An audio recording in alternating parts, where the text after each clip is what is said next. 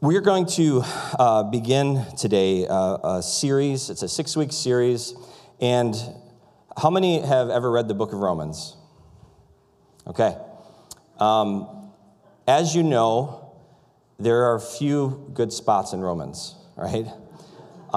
It is packed. I remember when I was younger, well, not that much younger, a few years back when we were in Kuwait. And I don't know, we thought we could kind of get through Romans quickly for some reason, and it just didn't work well at all. It just felt like you were leaving things out. And so in 6 weeks, we are not going to go through the book of Romans, so you can rest easy. But what we are going to do is we are going to look at one chapter. I heard this said once, that all of Scripture is like a beautiful ring. Romans is the jewel, and Romans chapter 8 is the sparkle. And so what we're going to do is we're going to take the next 6 weeks and simply walk through Romans chapter 8 together. And again, I think it is one of the Romans is great, and then chapter 8 is, of course, just a very foundational piece to the Christian faith. I've heard, preachers say different times, like, and again, you'll hear what I'm saying, not taking away any scripture, but if you had to go without, all of it, like if you were left with the Gospel of John and Romans, you would land in a pretty good spot. And so, I want to encourage you, if maybe as you look at your Bible and the thickness and you're intimidated, those two places are really good books to start with. Really know the book of John and really know Romans, because they are, again, they're essential and they really cover a lot of the bases of the Christian faith. But as we look at Romans 8, we're going to see that the Apostle Paul he's declaring, and he starts out right from the get-go, that there's no condemnation for us when God's Spirit dwells in us. And, we're going to walk through this idea, and it's the start of that chapter, and it's going to carry through that theme.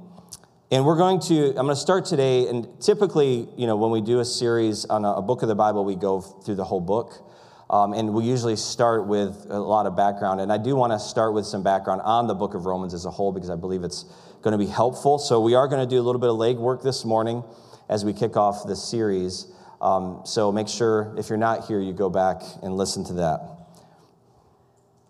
Okay. Tough crowd. Thanks. All right. Just want to check if you were with me. You answered that question with loud silence, so that's good. But we are going to look again at this book of Romans in chapter 8, and when we talk about us as Christians, we have to. One of the most pivotal moments in our history is the Protestant Reformation, and when we look at that a little closer, it actually began as a result of Paul's writing this letter to the church in Rome. The book of Romans played a big part of that. In the early 1500s, there was a Roman Catholic monk, and you may have heard of him by the name of Martin Luther. And he found echoes of his own wrestling with his soul within the pages of Romans. He was in Romans, he was studying it, he was sharing it, and it began to do something in him. Luther was trained as a lawyer, right? Anybody appreciate that? You read the book of Romans, you're like, yeah, well, that kind of makes sense. But he was trained as a lawyer. He had this powerful encounter with God when he was actually nearly struck by lightning. So again, he was kind of rolling along. He had this near-death experience. He then became a priest and a monk. And the interesting thing, though, is while he was functioning in that capacity, he actually nearly drove himself insane because he was trying to make himself righteous in God's sight.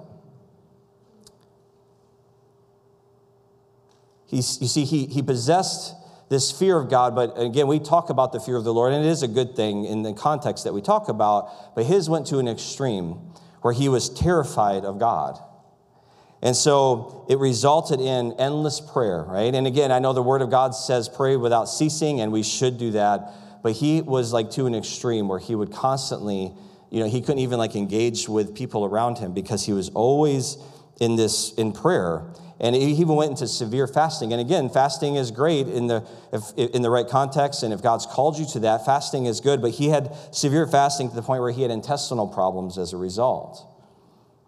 He had many sleepless nights where he would stay awake. He would expose himself to freezing cold conditions, and he would even beat his own body in an effort to atone for his sin. And while we sit here and listen to these things, we may think, I don't do all those things, But in some ways, if we're not careful, we can kind of fall into that pattern, can't we? Meaning, we do things because we're trying to somehow measure up in God's eyes. And, we're not just fully resting in the work of the cross, but we feel like, we have to do all these things. We have to do all these works so that we're somehow more accepted to measure up to God. And, Martin Luther, again, he was in this cycle, and it was really bad because, he was hurting his own body. God was not in that, and he was missing the beauty of the cross. But it was while teaching on Romans at the University of Wittenberg in Germany that the Holy Spirit showed up and opened his eyes. And isn't that how God does it? It was when he was just kind of doing his job and, wasn't in one of these crazy moments that I just listed, that the Holy Spirit showed up. And this is what he described it as. He says, I felt that I was altogether born again and had entered paradise itself through open gates. Isn't that a beautiful picture? And it shows that God cared enough about him and knew the plan for his life, that God knew exactly how to intervene, even when he wasn't really seeking God in that moment. And God showed up and met him, and he opened his eyes spiritually. And he said, and particularly, it was actually in Romans chapter 1, verse 17, and the thought that this is the part that got him, that the righteous shall live by faith. The righteous shall live by faith. And that's us, And you may be thinking, maybe what comes to your mind is a scripture where it says, faith without works is dead. But works simply should be a response to what God has done inside of us. Not the other way around, where we do works to somehow build credit with God. And so here we see that, he began the eyes of his spirit began to see this for the truth that it was. And this changed everything for him. And it became really, in a real sense, the doorway for the entire Reformation, as we know the story of Luther and the thesis he nailed to the front of the church building. And so the takeaway from all this, though, about Luther is that he discovered that righteousness truly is a gift from God, and it comes by grace and faith in Jesus Christ, and is not something that is earned or merited. And we can't, in our own performance or morally or anything like that, somehow conjure up this righteousness. And this is where we get the phrase, if you've heard this, the justification by faith, right? That we are justified, that we are made right before God by our faith in Christ Jesus. And for some of us, that should free us this morning. It should be a good reminder that it's through our faith in Christ that we have been justified. And, one more part I'd like to just share with you as Luther he did a commentary, obviously, on Romans. And he wrote this. He said, it, being Romans, he's talking about, is the true masterpiece of the New Testament and the very purest gospel, which is well worthy and deserving that a Christian man should not only, or woman, a Christian man or woman should not only learn it by heart, word for word, but also that he should daily deal with it as the daily bread of men's souls. For it can never be too much or too well read or studied.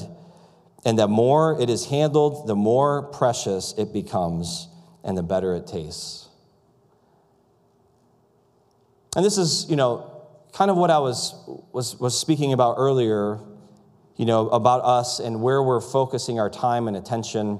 And again, while having an awareness of things happening in the world, I hope that you are just as much, if not more, giving that same time and attention to the Word of God. You see, we can get sucked into our social media feeds and we can start scrolling and we can be there for hours, right? You don't have to nod, I know. Just keep looking at me. But I want to ask us this morning, are we giving that same time and attention to the Word of God? Because God wants to speak to us, and God uses His Word to do that. But we have to make that space. And just like my wife shared, the busyness of life and our different situations and the different responsibilities that we have. And a lot of things are good even in our life, but are we carving out that space to be with the Lord and letting Him minister to us? Just a little bit of background on the book of Romans. It was written by the Apostle Paul around 57 to 59 AD. Romans, again, it is a specific letter or a letter to a specific church for a specific purpose. And that church obviously was the church in Rome. And Paul was writing to the church there. And the church there was believed to have been birthed from Jews and Gentiles who were present in Jerusalem on the day of Pentecost. So remember, everybody had traveled to Jerusalem when the day of Pentecost took place. And many of them went back to their home dwellings. And so they believe that's what spurred on the church in Rome, or how it began. Now, again, it's important for us to remember that in Rome, there was kind of two halves of the church. There was the Jewish side, the Jews, and then there were also the Gentiles. And so they were trying to make this work, and so a lot of the writings are really just giving those foundational points of what it looks like to walk out the Christian faith. And so that was, Paul's intent, and so it became what it is today. Paul was really, what his desire was to prepare the church there to become co-laborers with him. And so he was, again, laying this foundation. After the church began in Jerusalem on the day of Pentecost, and as it grew and believers spread out all over the region, there was a need to set up what they called outposts, like places where, because not everything could always get back to Jerusalem, because as you know, in that time, it's not like you can pick up a phone or set up a Zoom call to just interact with the leadership. And so they had to put people in place that were godly, that they could trust and teach them. And so this is part of that. And so Paul, again, summarizes who he is when you begin in chapter 1, 3 things that he's committed to. And then we're going to jump into chapter 8 here. But 3 things that Paul is committed to is, 1, his calling from God. His ministry was not his idea. His concern for the church. Again, he believed that God wanted them to be partners in the gospel. He wanted, they all needed to partake and be a part of it. And also his understanding of the gospel. It was the only thing that could save the world. And so, again, he wanted people to know that this was where his commitment was. And so today, again, if you can turn in your Bibles to Romans chapter 8, where we're headed, and I'll give you kind of the big idea, is that, God has transformed us from people really whose lives were marked by death, all the way to where now we're walking with people whose lives are marked by life. And I believe, again, even watching some of the news and some of what is being said, that, again, some of the leaders of Hamas and things like that, if you've watched any of those, where they basically say that they pursue death like we pursue life, right? Again, I'm kind of summarizing what they're saying. And to me, that lines up with what I'm saying here, is because before we knew Christ, that was our pursuit. Now, again, we may not have done it as aggressively as they are, but we were headed towards death. And I hope you understand that. I hope you hear that today. You may walk out of this room if you don't know the Lord and live, but ultimately that life leads to death. But if you know Christ and Christ has saved you, he has saved you from eternal death and separation from him. And so that's why when Pastor Santiago got up earlier and he's telling us to praise, that we need to praise the Lord. That's why we want to raise our voices and praise the Lord. Well, thank you. Because when we walk in here, and I remember he asked the question, and again, I know you guys are kind of just waking up maybe a little bit, but he said, do you have anything to praise the Lord about? And can I tell you, I don't care if your life looks like a country song right now. You have something to praise the Lord about. Why? Because it's all going to end well for you, right? When you get to eternity, and you're in eternity with the Lord, this all fades away, right? You're not going to think back, man, I remember that time I lost my truck and my belt buckle and my dog. My wife left me, and, And so, church, I want to challenge us today, myself included, that when we gather together, to remind ourselves that we have much to praise the Lord for. No matter what we're facing, no matter what trials we're going through, no matter the things that we don't have, because a lot of times that's what we focus on. I think the trump card over all of it is the fact that we have eternal life in Christ Jesus, and that is reason to praise the Lord. And so let's be in that place when we come together and we worship God. So as we get into Romans 8 here, there are three words I want you to draw your attention to before we get in. And I'm going to come back around at the backside and define them more thoroughly. But again, there's three words because this is what you're going to see. And anytime, just some basic Bible study 101, anytime you see repetition of a word, it probably means that there's a significant point that the author is trying to get through. Okay? So you're going to see some words repeated. You're going to see some words that come up over and over. And here they are. The first one is the word spirit. Spirit. Okay? So everybody got that? What is it? Spirit. All right. We're on our way. The second word is flesh. Right? We say flesh? Okay. What's the first one? Okay. Okay. So spirit and flesh, you're going to see. And then there's one other word, and the word is for, F-O-R, for. And I'm going to give you just a little bit of context for this one. The Greek contains a word here that is translated, it's because or for, depending on the translation that you use. And what it's showing is that there's a building here, right? Every time you see the word for, it's kind of springboarding off the previous statement. All right, you understand? And so I want you to kind of be aware of that and see how that comes into the picture. Now, chapter 8, verse 1 begins with, of course, a therefore. And we all know with a therefore, you got to figure out why it's there for, right?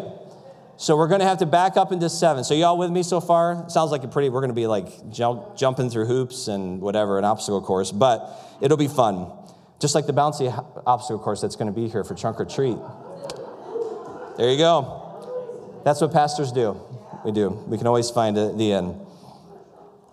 So, without further ado, we're actually going to go to chapter 7. If you have your Bibles, just go back one chapter right at the end, and we're going to jump in at verse 21. Now, this comes on the tail end of what I affectionately call the doo-doo verses.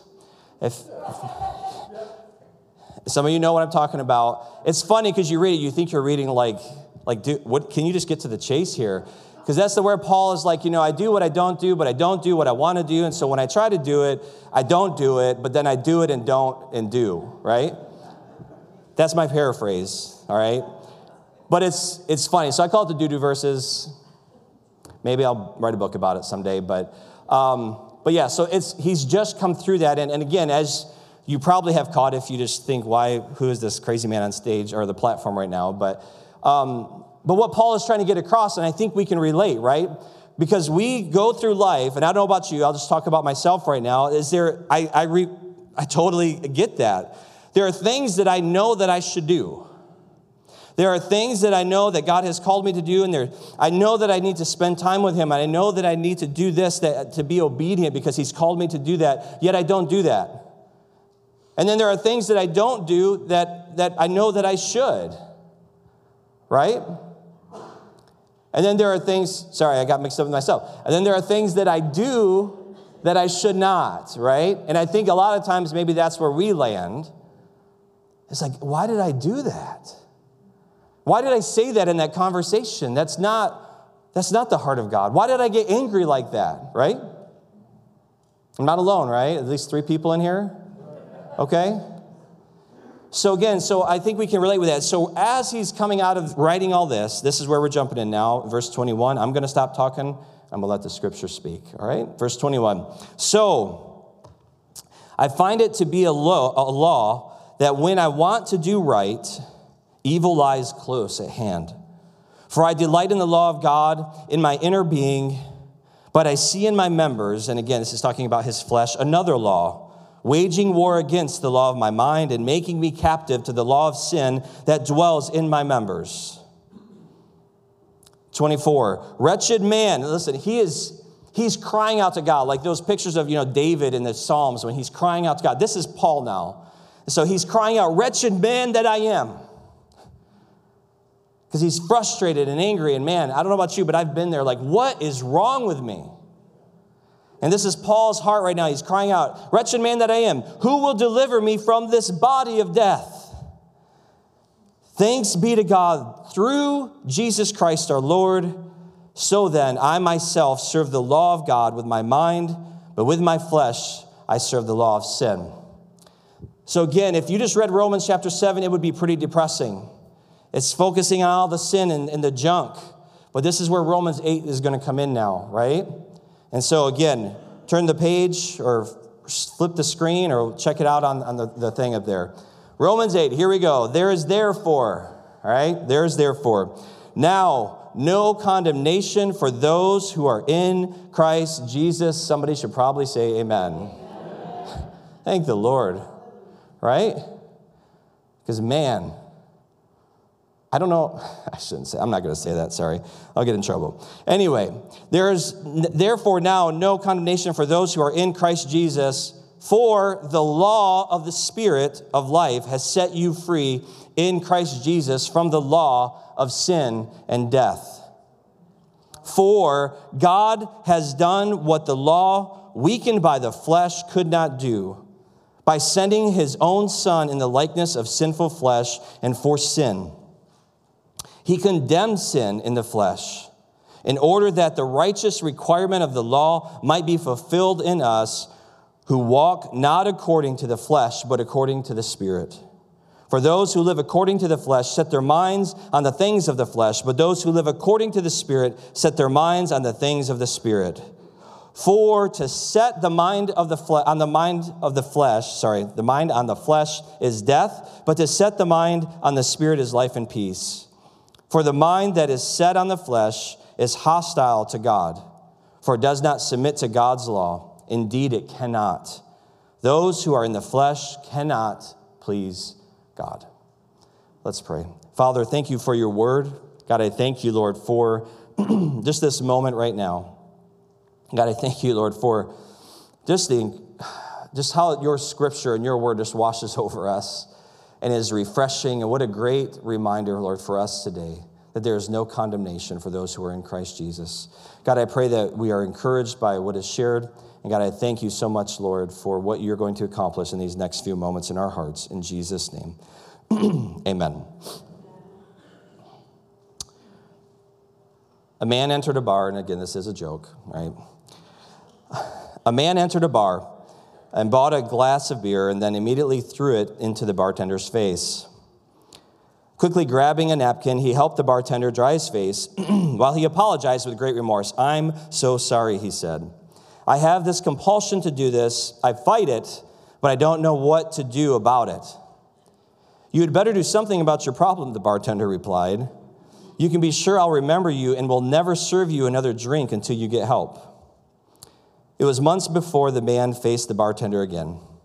When he asked for a beer, the bartender refused. Then the man explained that he had been seeing a psychiatrist and that his problem was solved. Convinced it was now okay to serve him, the bartender poured him a drink. The man took the glass and splashed the beer into the bartender's astonished face. "I thought you were cured," the bartender screamed. "I am," said the man. "I still do it, but I don't feel guilty about it anymore."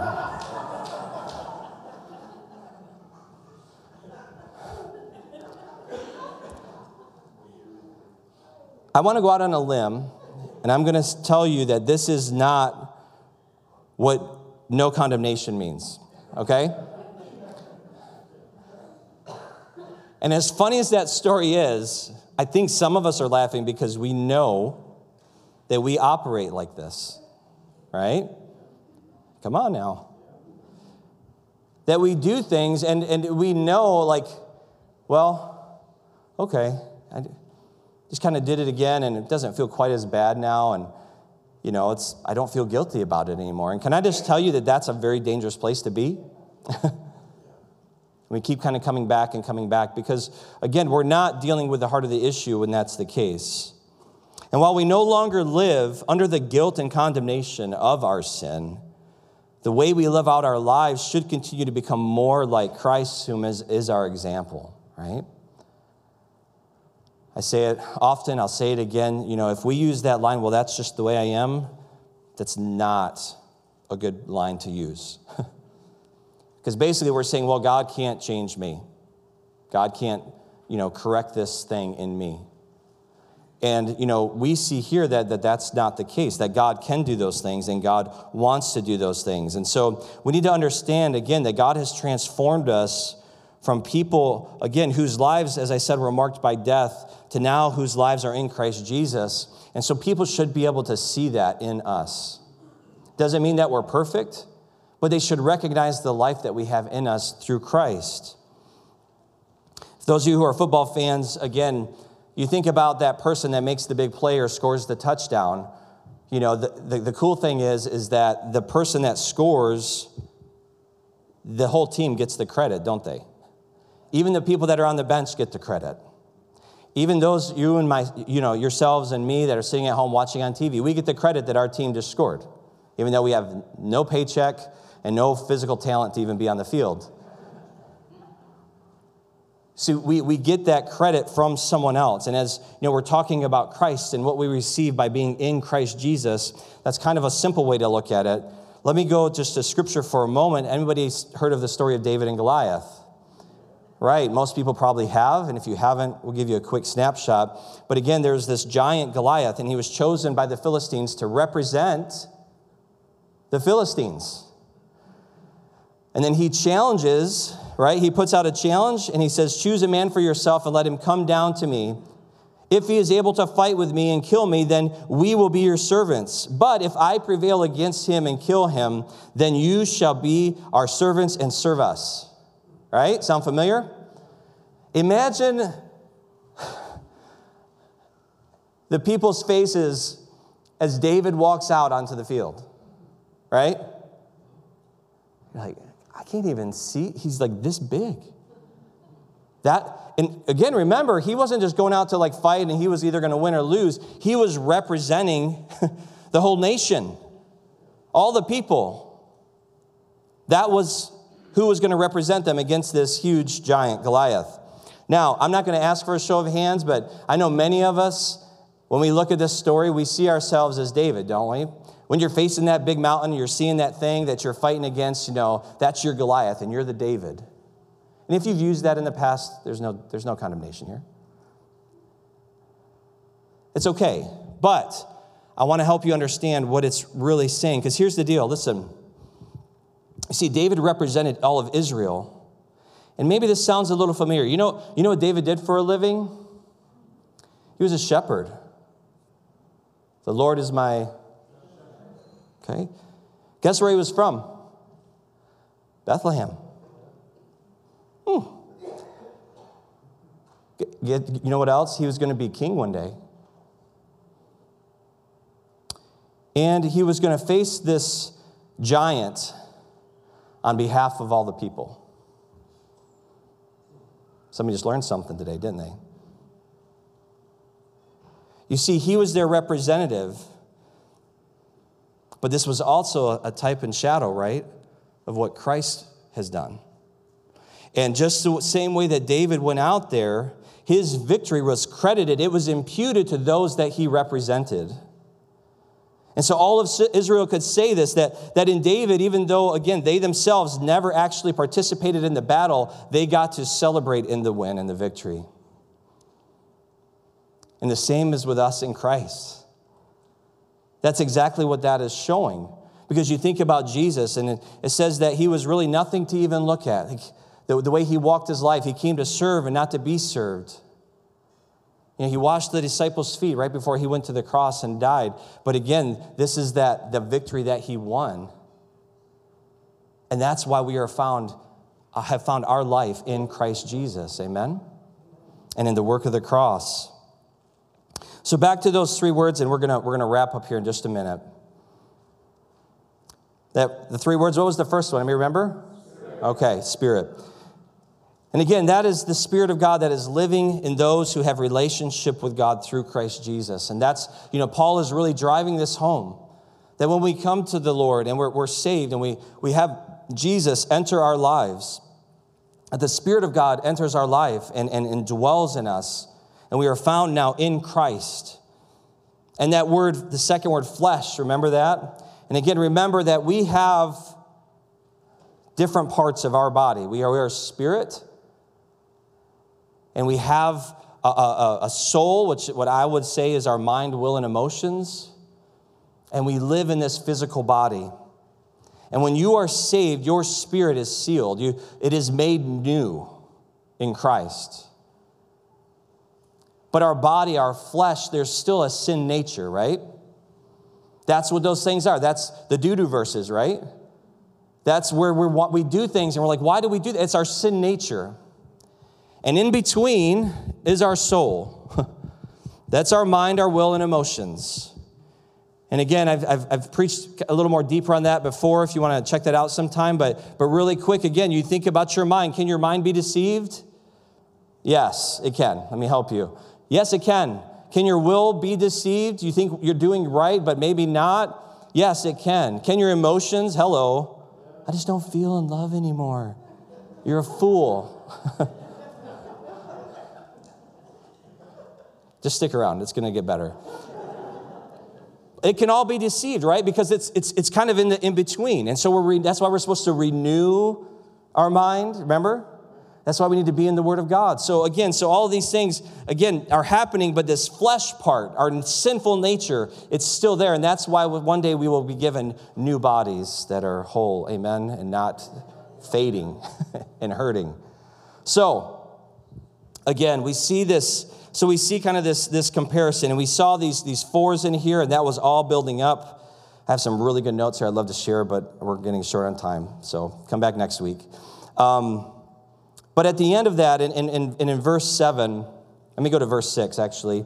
We see that, you see this comparison basically happening between the mind that is set on the flesh and the mind that is set on the spirit. Spirit and flesh, it's like this thing. But it's not an equal battle, just so you know. But it's spirit and flesh. And in verse 6, it says, the mind that is on the flesh, it is equal to death, right? When our mind is set on the things of the flesh. When our mind is set on the things of the spirit, that equates to life and to peace. And so be encouraged today that when we go to those places, and that's why I'm encouraging you, even now with everything happening in the world, go to the Word of God and find that peace and find that life that you need, because that's where it's found. And in verse 7, and then it says, for the mind that is set on the flesh is an enemy of God. I don't know about you, but I do not want to be an enemy of God. It's an enemy of God, unable to please Him. You remember that commercial? I think a lot of us are old enough. By the way, I was at a table last night and mentioned Tom Selleck, and they didn't know who I was talking about. I'm like, how do you not know Tom Selleck? They were like in their 20s. Yeah, I know, exactly. I was shocked. But do you guys remember that commercial, this is your brain and the butter in the pan? Can we at least go there? Okay, so you had the pan and the butter was frying, or the butter was sizzling, and then this is your brain, and then they say this is your brain on drugs, and they threw an egg in the pan, and right? It still holds true, by the way, in case anybody was wondering. But this is your brain on drugs. Well, again, that's what is being said. This is your mind, right? When your mind is set on the flesh, it's that egg, okay? It's that egg, and it's not good, and it's cooked, and it's bad. And so we need to have our mind set on the things of God. We need to have our mind set on the things of the Spirit. You see, repressive power, there's this repressive power of sin that is in the flesh. And if we're not careful, church, we can kind of ditch it into that side, and we begin to walk in the things of the flesh. Even though we're saved, we can still, that flesh nature wants to come out, right? And we can't live there. Because if we turn to God and we turn our mind to the things of the Spirit, we begin to experience His presence. And again, we've been hammering this home for weeks now, right? About talking about relationship with God and coming back to that place and the simplicity and the sweetness of just walking and communing with the Lord. That's where we have to be. That's where we discover life, and that's where we discover our peace. As we close this morning, I want to encourage you today that we must learn to live confidently in that knowledge that God has redeemed us from all our sins.